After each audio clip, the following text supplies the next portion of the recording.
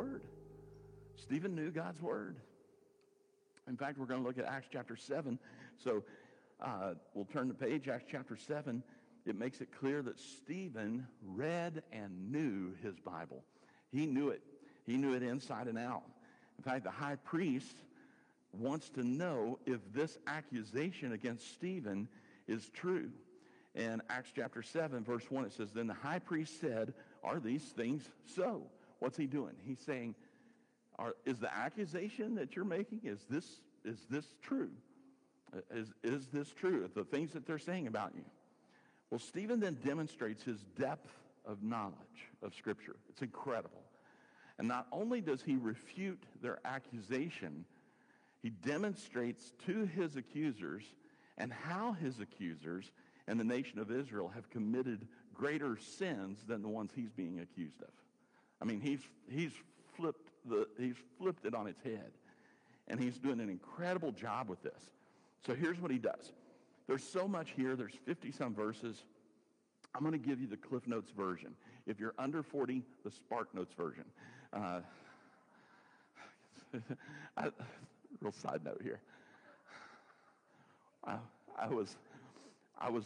literally, when I was a youth pastor one year, I was doing a sermon with the teenagers, and I said, "Let me give you the Spark Notes version." And I'm reading the room, and every single teenager in the whole room looked at me like, "What are you talking? What are Spark Notes? I mean, what are Cliff Notes? Let me give you the Cliff Notes version." And they were like, "What are Cliff Notes?" And I was like, "You guys know what Cliff Notes are?" And then the whole room was like, "No." I was like, "How are you surviving high school?" It's like a little book, so you don't have to read the real book. And you get the gist of it, and that way, you can come in with confidence and have the right answers because you read the Cliff Notes. They said, "Oh, you mean Spark Notes?" And they were like, "It's all online now. It's called Spark Notes." And I was like, "Oh, okay." Now here's what's really funny. One of these days I'm going to say Spark Notes for under 40, and every teenager's going to look at me like, "What? What are you talking about? We don't have Spark Notes, Cliff Notes. I have no idea what you're talking about. It's just implanted in our brain when we want to know." I don't know. Anyway, I hope we never get there. That's crazy. So, Cliff Notes if you're over 40, Spark Notes if you're under 40. Here's the idea. Stephen goes through the history. In verses 2 through 8, he talks about Abraham. And those accusing Stephen misunderstood their own need for faith. They saw faith rather as something that they inherited. They didn't see faith as something that was personal.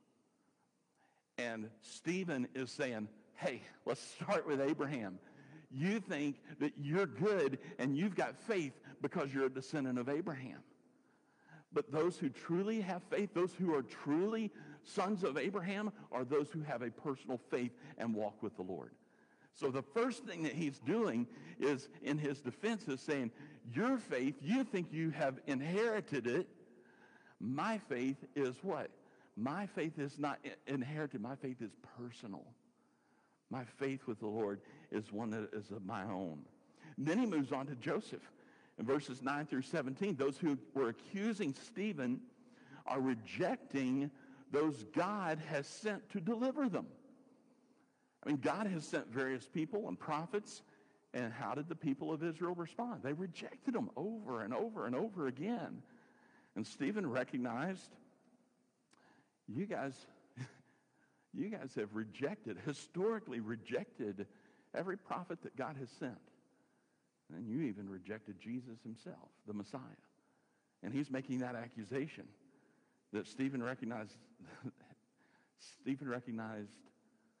I see those who are sent by God. And Jesus was the Messiah sent by God. And then he shifts to Moses. Right? I mean, this is the guy who they're saying, you're blaspheming against Moses and God. And he goes to Moses, verses 18 through 44, and he spends a great deal of time here. But those accusing Stephen are accusing him of what? Disobeying the law.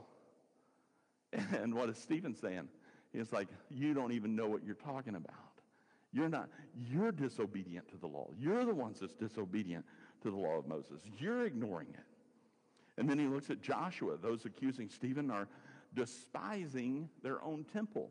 You may remember when Jesus entered the temple, what did he do? He turned the tables over. Why? Because they were despising their own temple. They were doing terrible things. They were making a mockery of the temple sacrifices.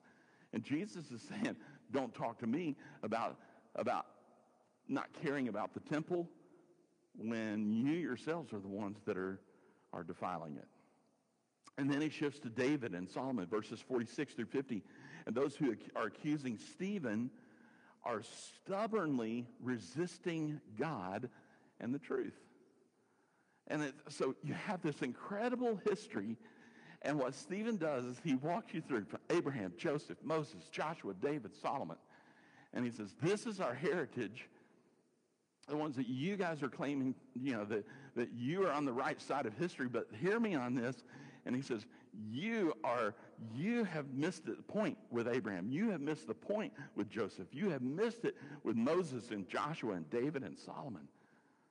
Every single one of those, he turns around and flipped it on its head and said, the things that you're accusing me of is nothing compared to what you're guilty of. So, it's incredible. Have you ever noticed that people have a tendency to project their own behaviors onto others? Right?